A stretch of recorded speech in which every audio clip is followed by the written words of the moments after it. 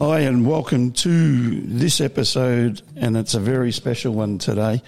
We have a person that means a lot to me. He helped me with his music get through a fair few struggles when I was struggling and down. And today I'd like to introduce to all of my friends and the world, because we will be going to Canada with this show, to a great musician that's come a long way, and his name is Colin Lillie. Welcome, Colin. Hey, Pete, how are you? Oh, hanging in there, buddy, hanging in there. Yeah, thanks for having me. It's so exciting to be here. It's an absolute pleasure. When I first saw you on The Voice, the thing that struck me about how you go about your music is that you want to tell that story. And then... Yes. When I was in the mental health unit, I'm not scared to say I was in there. It was part of my life, and it's probably the biggest change that I've had in 56 years. And then I started to listen to your music again, and there was, in your own personal music, there's more story than doing covers of music. And yes. That's one of the things I'd like to talk about today. So, like where you started out of in Scotland, and I think if I've done my research right, you're an Edinburgh boy, somewhere around there.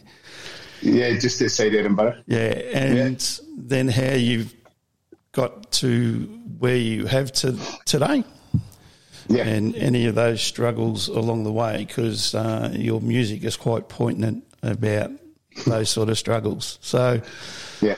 It's over to you to have a little bit of a chat for a bit, and then I'll jump in when we need to. Okay. Well, yeah, you're right. Scotland is home. And I thank you very much for your kind words about my songs. I really appreciate that. It's always been about connecting and telling a story so you can connect.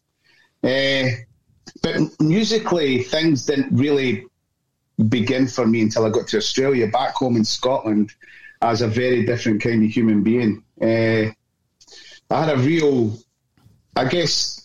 I had that upbringing with the hard-working, working town, mining area, the kind of thing where I grew up believing that all I wanted to be was an excellent drinker. I wanted to be the top drinker I could possibly be, because I thought that's what marked being a man. And I thought having family early in life was what it meant to be a man. But, so my life was very, very, very different than it is now. I ended up being in a very violent, abusive life. Alcohol and drugs were the biggest thing. I was in love with alcohol, and I was in love with drugs from a very young age, because I had this life at home. I had a mother that was always in and out of hospital because she was disabled. She was always in and out of hospital. I have a father who was a very angry, quiet man.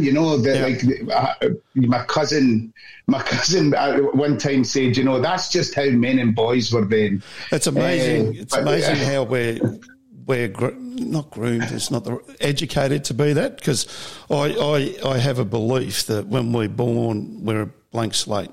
So there's no racism, there's no judgment, there's no nothing. And along that path, we get taught everything that we know.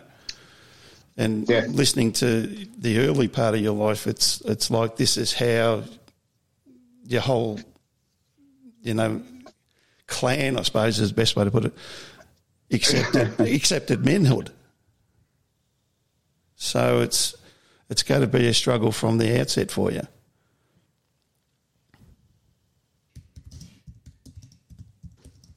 What about now? Can you hear me now? Yeah, got you now. That's perfect. I can hear you now. Sorry, that was... I should have switched my phone off, but my everything's hooked up, so that was Jacinta just trying to FaceTime me. That's okay. And I just give, I'm doing an interview. And she's like, that's the beauty we can start at the beginning again if you want. No, that's the beauty of editing, mate. So I'm just recording this. Or you can keep it in. Keep it in.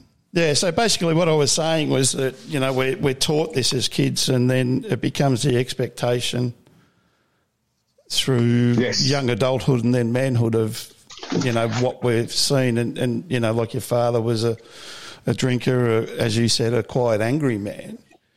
Yeah. And they're the ones that I never trusted on the football field. They're the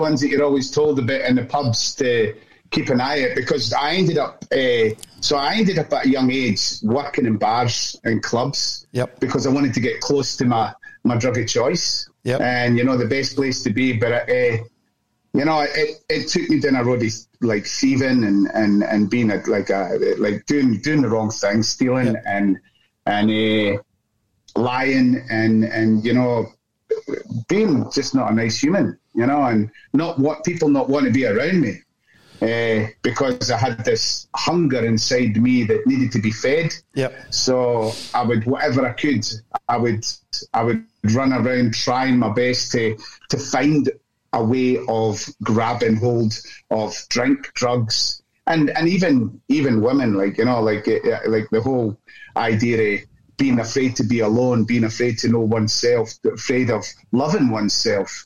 So the idea, and I would say there's a lot, I've come to a good place with my parents now, and I've been able to look at my part as their son and not being the best son that I could have been for them.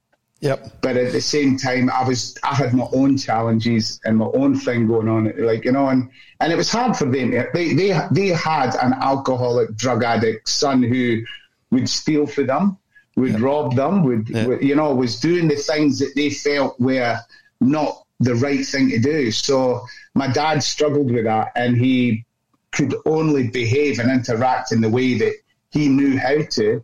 And then that's where the clashing came along, and then it escalated. Yeah, and that's a snowball. If you look at mine, wasn't. In some ways, it was drug related because of the injuries and the high opioid painkillers. Yes, absolutely.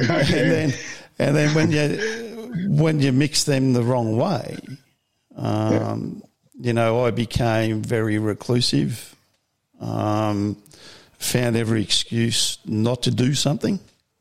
Yeah. And I had that excuse, which was pain. And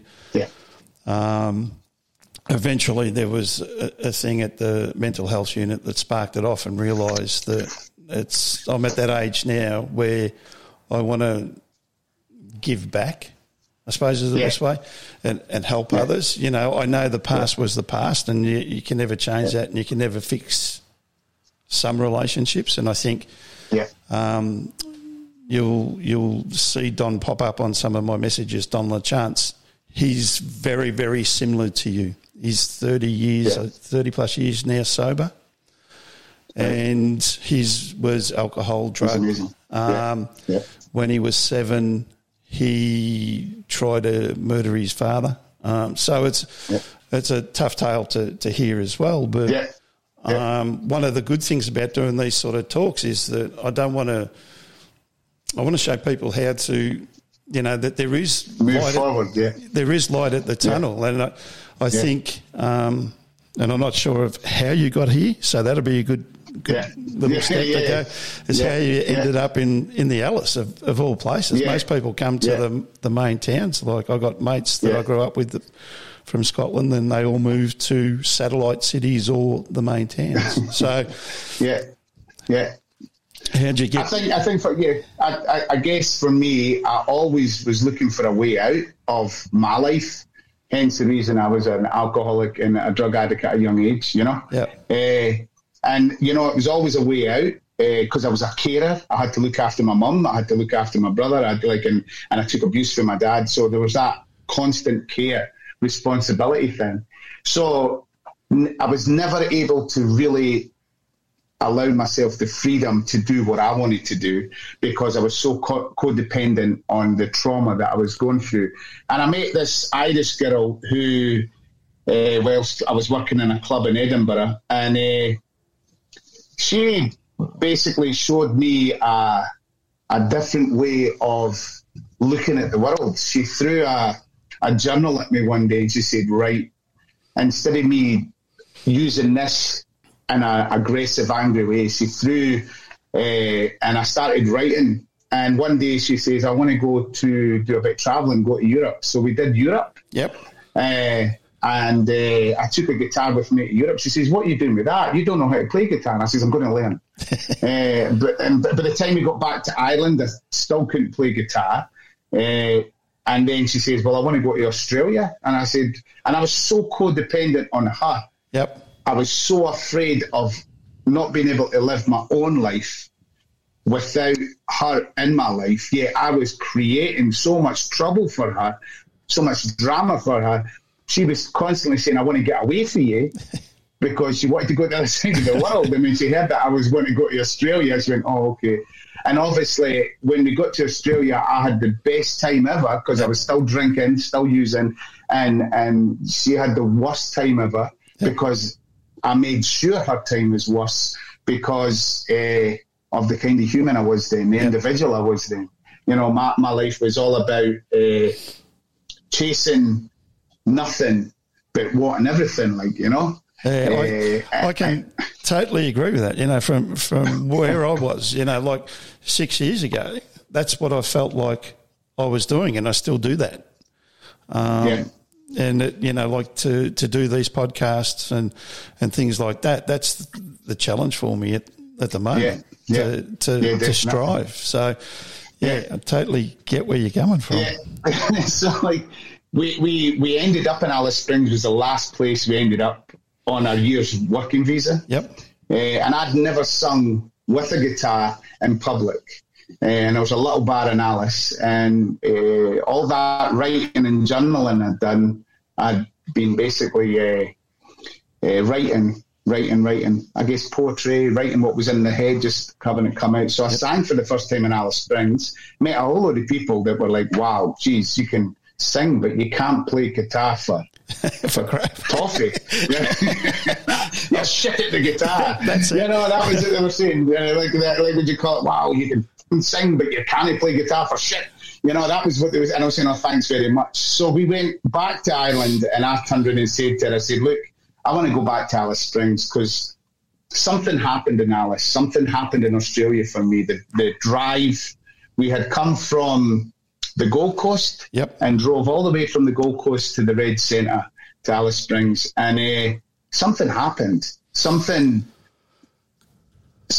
amazing happened. Like, it just was this thing where we got to one point and you could actually see the curvature of the planet. You just got up that bit and you could see the curvature of the planet. And within me, I had this moment where I said, Christ, Colin, like, you know, you are nothing in this vast space, this universe. So why the hell are you living the way you are? You need to change the way you're living, because at the end of the day, what do you want to leave? What do you want to leave behind? So like that was a moment of change, and went back to Ireland, came back, never went back to Ireland. The girl, so were we recording? Yeah, I'm recording the audio. So, all right. Yeah, I've got all the audio. That'll come out. That's all right. Yeah. So we went back to Ireland, came back. I came back, and I never went back to Ireland after coming back the second time to Australia. I was still drinking heavily. I met my son's mother. We had a child. Yep. Now, back home in Scotland, I was in a relationship for 11 years with a lady, and you know, I had 3 kids to her.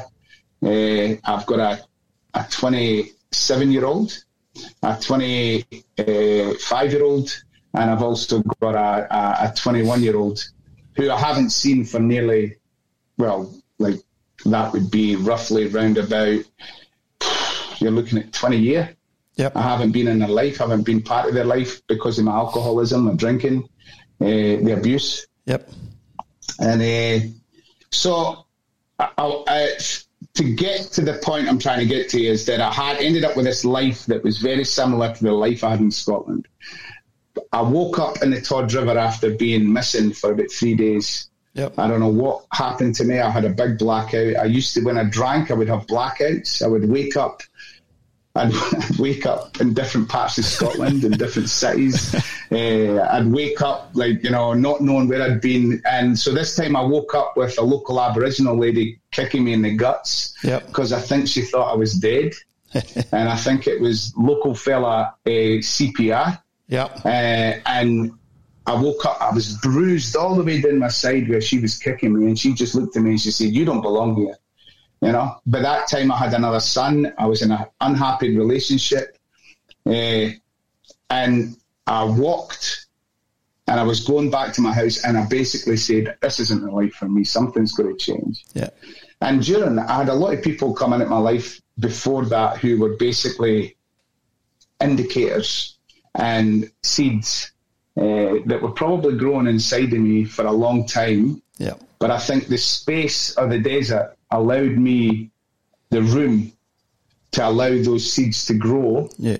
And then when they had grown so much, I couldn't ignore them anymore. No. And so I decided at that point to make change. Yeah. And it's funny how you said something dropped, and it was like me, I realised how insignificant pain was in the whole thing of Peter George. Yeah. And that came out from a therapist there that, you know, she stuck a circle up on the whiteboard, put my name in the middle and said, "Who are you?" Yeah. And I just said, "I'm this fat, useless, middle-aged bastard that's got nothing to give." Yeah. And she goes, "What got you there?" And I said, "Pain." So she wrote that up on the board. She said, "What else do you do?" I said, "Oh, podcast. I play a little bit of guitar." And she just kept on writing all these things that I did. And then when I came up with no more, she turned around and said, "Well, there's Peter George. Where's the pain?" Yeah. And that was the little bang. Yeah. Yeah. And it's a challenge whichever way you look at it when you're down the wrong path. Yeah. And it's the people that we do hurt along the way that we don't see. Yeah. Until later. I like that. Yeah. For a long time, you know, you don't want to be the villain of the story. We all want to be the hero. Yeah. We all want to be the hero of our story. But, you know, I've learned that I have been the villain in many people's stories. And with that comes a level of awakening, a level of understanding, and then self-love, self-healing has to begin. Yep. I remember an old fella turned around and goes to me once. He says, "Colin, what's the one thing you've taken with you wherever you've went?" You know, and I was looking at him and I goes, "My wallet, you know, my shoes." Like, I went through everything, and he looked at me and he went, "No, you are the one thing that you've taken everywhere. So what do you think you need to do?" Yeah. And I flipping looked at him and I just went, "You like," and that was like, to be honest, that was at one of my first ever AA meetings. Yep. You know, and like, you know, and you know, I used to go to AA meetings and look at people and say, "What a bunch of miserable bastards. Look at them, whinging that they can't drink, whinging they can't do this." And I'd go to AA meetings and I'd go, "Look at them, they're just flipping, well, junkies that are unhappy to flipping, well, that they can't use drugs anymore." What? But all I was doing was reflecting me. Yep. That's all I was doing.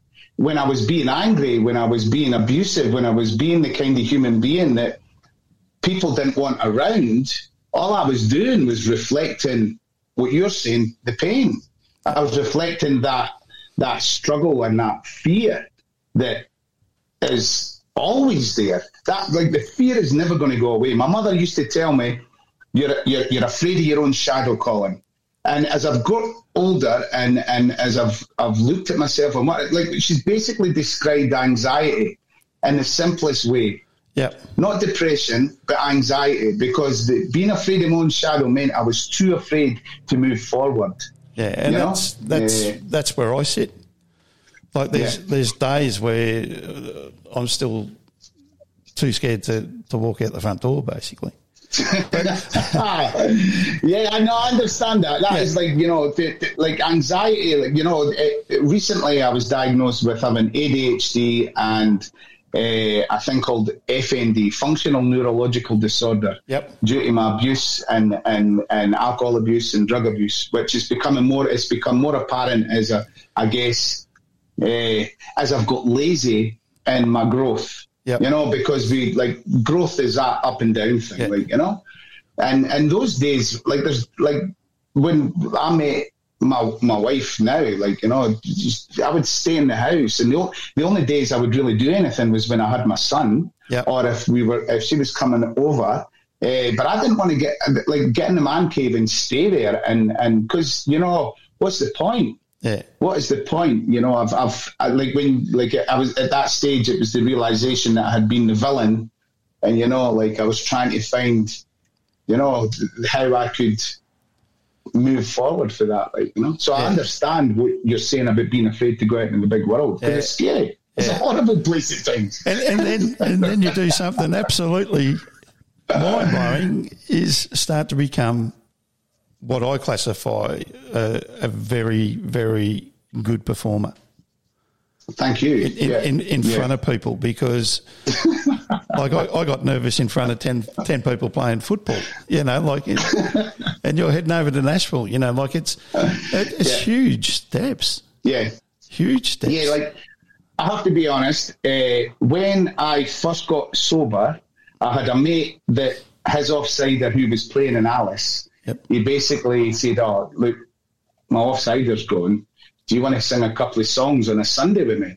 And I was going, "Oh, yeah, all right." And this was me getting sober at the very beginning. And I was sitting up there, and I didn't really know how to play guitar. And he says, "Just hold the guitar, and if you don't, just stop. Don't stop singing. Just don't stop singing. Stop playing the guitar, but don't stop singing."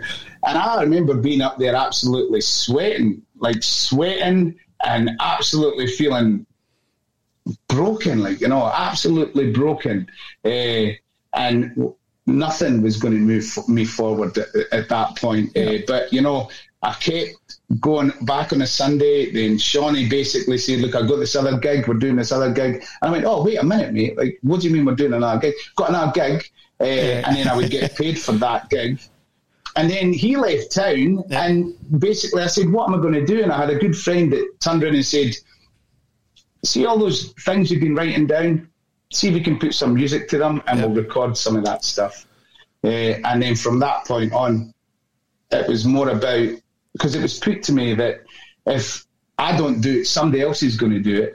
And I'm still going to be left in a position where I'm not really fulfilling who I am. So... Yeah, I'm still absolutely petrified. I'm absolutely I love what I do. Pete, I love what I do. Ever since I was a little boy, going to church, I sang in church. I sang. Church was a place where I could feel free to sing, you know? Because my dad wasn't really one for noise in the house. He didn't really like the noise in the house. And if I was too noisy, it would set him off. So I always loved singing. At school, it was one of those subjects that made me feel like I didn't have to worry about everything else, because I was useless at school, because now I know I have got ADHD. The whole zooming around, you know?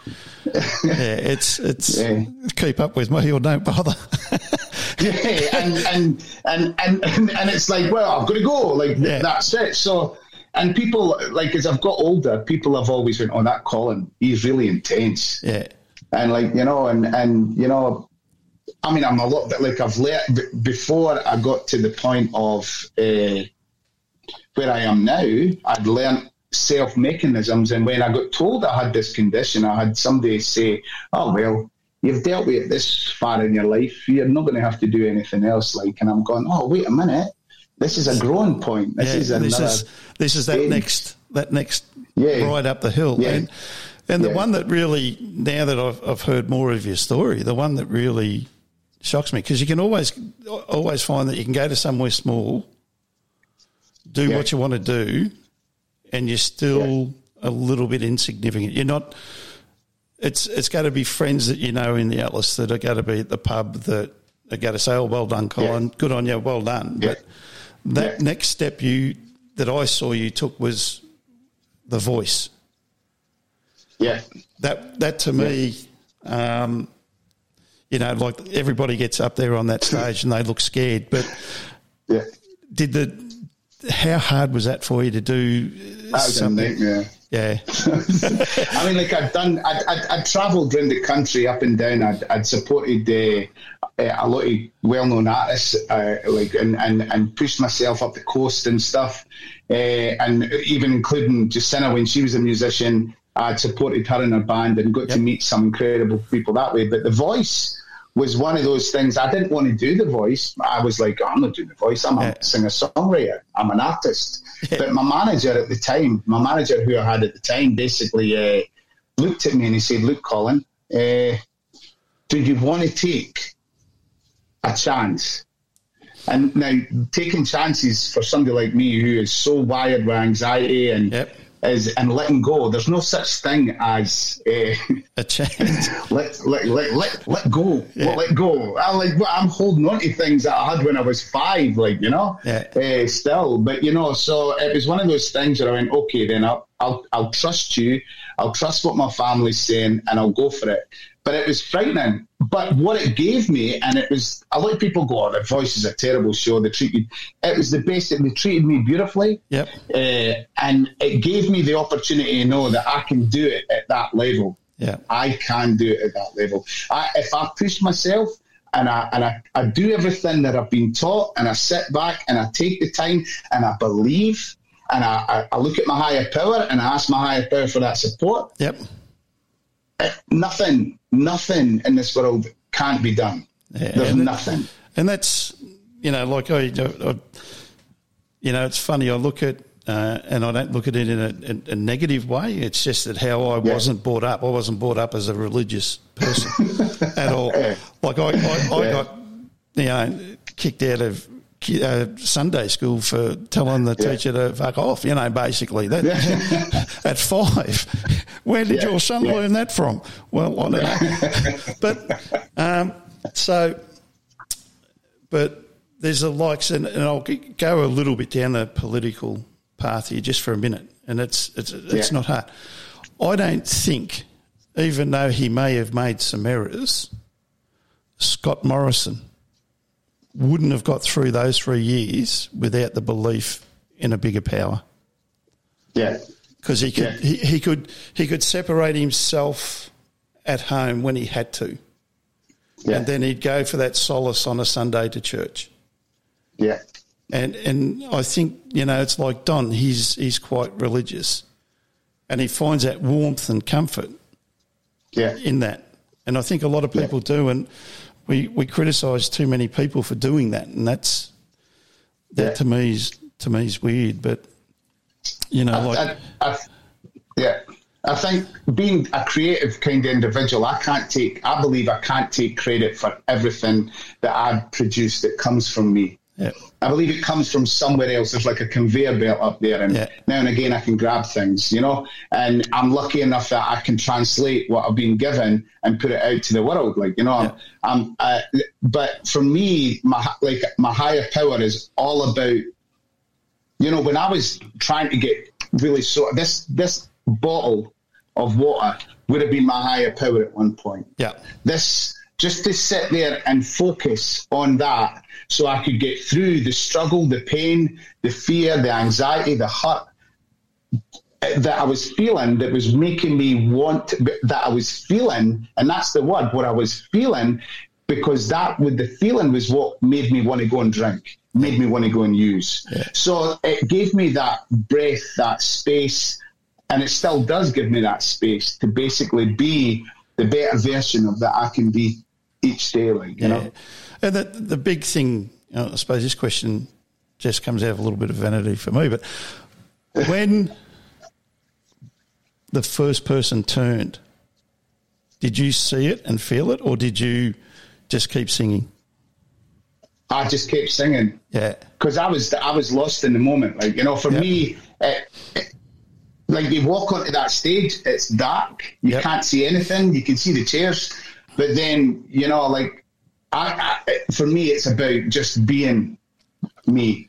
at that time. Afterwards, it's about the connection. But when I'm on stage, it's all about being the best I can be right there, right then, you know? Yeah. And that's what it's about for me. And that's like the song that probably says it all is Give Thanks, that you wrote. Yeah, okay. Yeah. That does. That's you. That is all just you saying, here's my stake in the ground. Yeah. You can run with me or not. That's how I felt with Give Thanks. Yeah. It was just this line in the sand. Here we go. I'm going to tell it as I see it. Yeah. I mean, I was very. Thank you for that. I wrote that song while I was out in the desert driving. Yep. Feeling completely isolated and having a moment where it was like, this is what a load of, like, what am I doing? And then all of a sudden, that silence came up with give thanks. Yep. And I remember when I came home with that song, Jacinta was like, the wife was like, what is that? And she went, I said, like that, because I believe that first album, Glass Homes, is very much that purge, bringing out everything that was the struggles and the pain and the fighting that was going on, the internal arguments and that, and it's that purge. And then as I've progressed and I've moved on, I've tried to become a craftsman with my songwriting, but there's still a big element of purge. You know? And it's, like you're my first artist on Tune In Tuesday. I got to try to start doing all the music that, like, I can play a few chords and I can't sing for shit, but growing up, we listen, you sit down with mum and dad and their friends when you're a little kid and you listen to musicals and, like even Punish with Demis Roussos and Nana Muscuri. Nana Muscuri. Nana Muscuri. My mum loved Nana Muscuri. So you get pounded with those, but you get this broad spectrum of music under your belt, and I've never stopped loving it. And, there's music throughout time that it always hits a pitch, and that's probably Give Thanks. That was the first one I heard in the mental health unit, and then and then The Wall was the next one, and I could relate to being that little boy in the video, and like it's taken me a lot. I thought I was going to cry with some of this today because it just brings back so many memories, and then to me, your anthem is Broken. Yeah. How did you come about that? Yeah, Broken. Thank you. Broken was one of those songs that I guess I co-wrote that song with a couple of guys down in Melbourne. Yep. I went for a trip. I was touring, and I managed to get a co-write with this fella called Pip Norman, and we sat down and we just talked and we just shared different stories. And the one common story that came out of the whole thing was the fact that men, mostly in general, men and young men, like would you call it teenagers, it's like the communication thing is something that we don't do. And because of that, the sense of feeling broken becomes a bigger and more intense thing. And I love the analogy of it broken for me is the Japanese take a beautiful vase that might have been broken, and then they repair it by using gold that gives it more wealth and more worth. And for me, I feel that that's what our lives are. Yeah. Our lives are that same thing, is that we basically can sit down and be broken, but then we get moments of gold given to us. And if we take those moments of gold, we can become something of more worth and something better. but it's you have to be ready to hear it and listen. And that's one of the mottos that I have with the podcast and the Pete George experience, and eventually Out of the Cave, which will focus on just men's mental health and programs that I can do to try to promote that. That's what Out of the Cave will end up being. Yeah. But if you've got something in front of you that you don't know you've got, and that's where all of this sparks off, you know. Yes. And it's a tough trail to walk. Yeah. But it is. And I'm glad I've walked it. And people, that's good. You know, like I was only tablets away from dying. Yeah. I've like you was in the river. Yeah. I can't remember days. Yeah. And you know, some of the weird things is I can remember sitting down talking to someone that wasn't even there, reaching for cups of coffee that wasn't even there. I got thrown at a pub once because I was arguing with myself and my mother, and the barman says, "You got to go, mate." And I says, "I want to give him a kicking." That fella there, and it was me. I was arguing with myself in a mirror. So, like, no wonder I got thrown at the pub. Like, at least I was in a semi-nut house talking to myself. Like, No, I was in a pub. I was like, "God, see you, pal, I'm going to take you." But, you know, that must have, I feel and believe that was my higher power talking to me and going, "Mate, you need to have a word with yourself." Yeah. You know, but I wasn't ready to have an honest word with myself. Yeah. But again, it's just that thing where, if we go back to Broken, it's that thing of being able to ask, "Are you okay? Yeah. Are you okay?" Yeah. You know, and I think we are afraid to ask those questions when people are hurting, and we can see they're hurting because sometimes we don't know how to deal with rejection. If somebody says, "No, go away, F off." Yeah. But I think once you've done the work yourself, you can deal with that, and you know what to say to people. Yeah, I got to give me one of my episodes unashamedly plug here, and it's called The Social Contract of Mental Illness. And it's all around Are You OK Day and asking that question. And, like, I'm okay with it because I've been there. You're probably okay because you've been down the path and you understand how to weave that path. But if it's just, you know, the average person down the street and they say, go up and ask someone, "Are you okay?" No one's taught them to handle the good consequent or the bad consequent. And that's where I've come up with the social contract. You know, like, what if you said to me, "Pete, how are you?" And I said, "I'm fine," and went home and took me life. How are you going to cope with that? That's the nuts of the social contract. And that's where I love the story of Broken, because it breaks it down into its simplicity through a story. Yeah. And I've actually told in the Tune In Tuesday how you actually did it, which I thought was pretty cool. So it's with Instagram and all of that, and doing it remotely. But it's and we did, and released it during COVID as well. That was the big thing. I was like, should we release this song during COVID? And then it was like, well, how do we do a clip in that? And you know, I felt it was the right time to release it, but I've had so many people say, "Oh, you wasted that. You should have released it after COVID because it's such a good song."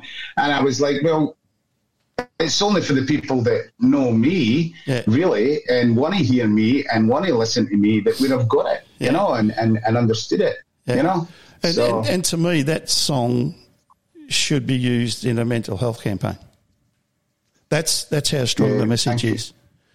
You know, like as I said earlier, you know, your storytelling is second to none. And that's what I like, you know, like you have a look at some of the people that you went up and down the coast with, like Diesel, I think you did, James Rain. You know, like Busby Maru with it. Well, James Rain, Australia Crawl, we were going to pubs having $10 jugs, you know, like watching those boys play on a Saturday night. And the same with Diesel, you know, like I've photographed those boys. So you have the words, I have the pictures. So as a photographer, you know, like, and you were saying that there's a higher place. That higher place for me is Bali. Yeah, right. I go to Bali and I get involved. I get invited to their Galungan festivals or any of their festivals. I dress up and I tell the story of the people. So it's just an enjoyment. That's my enjoyment when I go away. People say, "Oh, you should be taking more photos." I said, "No, I've got to do it when I'm right." And there's got to be, I've got to be able to tell a story along the way, and that's what I do. But so what is Colin Lillie up to these days? Now that you've come along a tough journey. Yeah, I think so the past couple of months has been all about Jacinta, all about my wife and her job and her basically getting into the position she's in. We've run a few. I run a few hiccups with that now and again because of her work. Because we live in a world where people make assumptions, and I'm bad at that. I make assumptions. My kids will tell you exactly what I'm like making assumptions. But like Jacinta and I, we've tried to separate our work as much as we could because there's so many people that dislike what she says and what she does. And then they go, well, you are with us, so you must feel the same. And I'm going, oh, you're making, like, would you call it, like, and I have to put it in a way that you've got a partner. Does your partner like the same ice cream as you like, or do they like the what's their favourite colour in that? And the thing that makes Jacinta and our relationship so strong and so good is that, she's from Alice Springs and I'm Scottish, so there's a constant debate of things, and us working on that debate. You can't get two stronger heads growth like that, can you? A strong Indigenous woman and a Scotsman, geez. And so we have our moments, but it's what my job's been as her husband is to support her in the last few months to be a husband and do what a husband does, and that's support. Regardless if we agree on everything or we don't agree on everything, and so we've been spending that time being. I've been spending a lot of time trying to get used to a new job and trying to get the family getting comfortable with it. But this week I fly off to Nashville. I was in the process of getting a working visa, but it just went. I've got to come back earlier from the trip for my interview with the US consulate and get the stamp, boom. But I'm off to Nashville next week for some showcasing for the Americana Fest. Then I come back, I'll get my visa, so then I'll work at getting some gigs later in the year, and then I have a few gigs organised for the coast here in Australia. Then in we're around about March, I have Port Fairy. Now, have you ever been down to that? That's the first time. I'm really excited about that. I've been trying to get that. Being a Victorian, we used to go down there every now and again. It's a great festival. I have been chapping at the bit to get that festival, and I was so looking forward to being able to watch Cumin J. Roach, but sadly passed away. So I have to.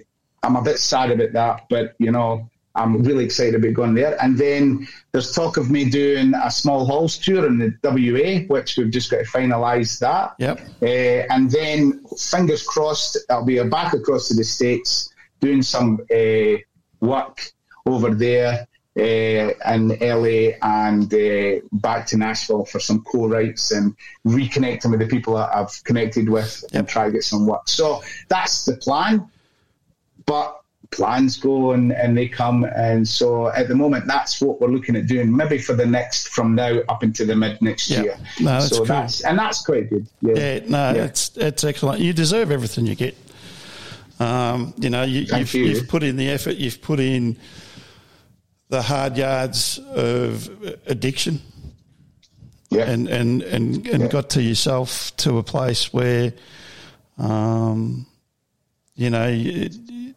be honest, some people you look at them and you go, oh, they're still struggling. Externally, you can see it, but I think you've got the outlets and the support. I know. No, we still struggle. The struggle. We still struggle, and I've got good friends, and I've got a good support network, and I can always go and meet friends no matter where I am in the world, and go and hang out with them. But I think for me it's like, you know. And if those people listening in Canada are looking to bring Colin Lillie over, I'm happy. Just give me an address and I'll be there. Well, Don's a muso as well. He's a drummer. But well, if he's a wee bit of guitar and vocals, Don, I'm happy to come over, mate, and hang out with you. We can go and do a few things. Yeah, no, he's still the same. They were here in about 6-7 years ago, and it was New Year's Eve. And we were having a drink, and there was loud music, and that was a trigger, and he had to get outside, and we just calmed it down for him and got him back on track. You know, like the people that you love are more important than a drink and loud music. Yeah, that's it. And I think, and you know, it's you know I know we've only met here and chatted online, but. You know, anytime you're on the coast, mate, if you want to call in, you call in. Definitely. Yeah. The house is, you can hear me bad guitar playing, mate. I pluck a guitar with five thumbs. I will say this, that I came to the conclusion that people are saying, "Oh, how do you measure success, Colin? What do you see as being successful?" And I say to them, "Well, being the kind of human being I am, I'm finding the more successful I get with the music, the further away I'm playing from the bar. So, like, the further away I play from the bar, I'm doing all right, like, you know." So that's it. Here's one last serious question. If there was another Colin Lillie out there at 17, what would you like to tell him? Well, I guess we would hope that he would want to sit and listen to me, because I know at 17 I didn't want to listen to anybody. Yeah, that's the big trick, isn't it? I was a big ass. Like at the moment, so I've got a stepson who I love dearly. He's the oldest one. He just finished, but he's definitely in that path of he wants to do it his way, and he'll do it his way. And no matter what advice anybody can give him, and what kind of love we want to give him, he will do it his way. Yep. So I wrote a song called "The Headlights" for him. Okay. And I guess it's for anybody who's willing to just listen. I think for me, I would say to myself, look, there's a lot of forest out there, you know, and there's a lot of darkness out there. You need to start getting comfortable sitting on your own and be comfortable with self. Yeah. And the minute you start realizing how comfortable you can be with self, the less you're going to want to be trying to be something more than you're not. Like, you know, I think that was like, you know, it's the quiet times that scare me the most. Yeah. When I was younger. Now it's those times I relish. I'll relish those quiet times, and because now it's all about enjoying those times, you know, enjoying the quiet times, because, you know, if you don't enjoy the quiet, and another thing I would say is that enjoy the hard, painful times. Yeah. Because when you enjoy those times, you realise when life's good. It's got to be because brilliant. Life is good. It's brilliant. So that's the thing. I would say that would be something I'd give myself at 17. Enjoy the pain. Yeah. Enjoy the struggle, because when you're not struggling and you're not feeling that pain, you will know what is good about life. Yeah. You will know what is good about life. Well, my new great friend from Alice Springs, and you're an inspiration to me. I won't hide the fact, you know, like. Thanks, Pete. And I hope this conversation inspires others to find their lane. I put out a post a while ago, how do you find your lane on Facebook? I couldn't find it. Yeah. I could not find it. You know, I'd worked for myself. I was a successful photographer. I'd successful salesperson. Yeah. And when I started to come okay, I just thought, what's my lane? And then I went to school to study screen and media, and as I've told them at school, I can tell them here now, you know, when you're teaching the teacher and you're the smartest person in the room, you're in the wrong room. So I gave that up, but I've continued to try to write some short screenplays around mental health. So I'm starting to find my lane and doing this. I love doing it, even though... Yeah, wow, that's great. Even that's though before we started, I think I went and had about 17 nervous Ps. It was like back playing footy again. Hang on, coach, I've got to go to the bogger. But yeah, it was. I still get nervous, but once I get into it, I'm okay. And it's because you care. Yeah. If you didn't have the nerves, it would mean you didn't care. Yeah, and that's how I do when it comes to my performances. All I'd like to say is thank you for taking the time. I know it's precious time when you're starting to move forward and get on to Nashville and things like that. And I'll if we talk in 12 months' time, I'll remind you when Father's Day is next time. That was my fault. That was. I've been that involved in Colin. I'd completely forgot, and it wasn't until I went, oh no, and I was like, but yeah. So to all the dads out there, I hope you had a beautiful Father's Day, and I hope the love was full. I will go back to that, being the teacher in the classroom, to simplify it for me to understand what you were saying there. Somebody turned around and says you can meet one arsehole in a day, or you can meet 10 arseholes in a day. If you meet one arsehole in a day, you've met an arsehole. If you've met 10 arseholes in a day, who's the arsehole? Very true. Very true. And that's what I became. That was me for a long time. Not in the sense that I was nasty or aggressive to people. It's just no. I kept on pushing people away. Yeah, that's it. You're like, you're not having them. You're not. So that was something that, when I heard that, I went away and I it took me, that was a slow thing. It was like, when the right things come, they take a long time to come into your head. And that was one of those things that took a long time. It took me about a week until I saw that person again. I went, hey, you were calling me an asshole because of the resentments I was holding and me pushing everybody away. So, wow. And it was like, great. So, So I'm really grateful that we've had this time and we've sharing, and I look forward to talking to you in 12 months. But before then as well. Geez, yeah. So, so once again, thanks for coming on to the Pete George experience. Yes, been great. You've seen zipping across the bottom there Colin's websites, which is colinlillie.com.au, and you can find his music on Spotify, YouTube, and I left off SoundCloud, I'm sorry. Yeah, and Apple Music. And all the platforms. So all of that will be in the notes for today. Yeah. And Facebook and Instagram, and just say hello. And I'll tell you one thing about Colin. He does respond. He does respond if you put a comment. He gives you a little love heart or whatever. There's always that connection with the people that are helping him to get to his goal. And I believe, mate, you will get to that goal without a problem. So, thanks for your time. Thank you, sir. And thank you very much for having me. Hope you enjoyed your time. I did. It wasn't as painful as I thought it was going to be. It was really, really, really nice. Oh, thank you.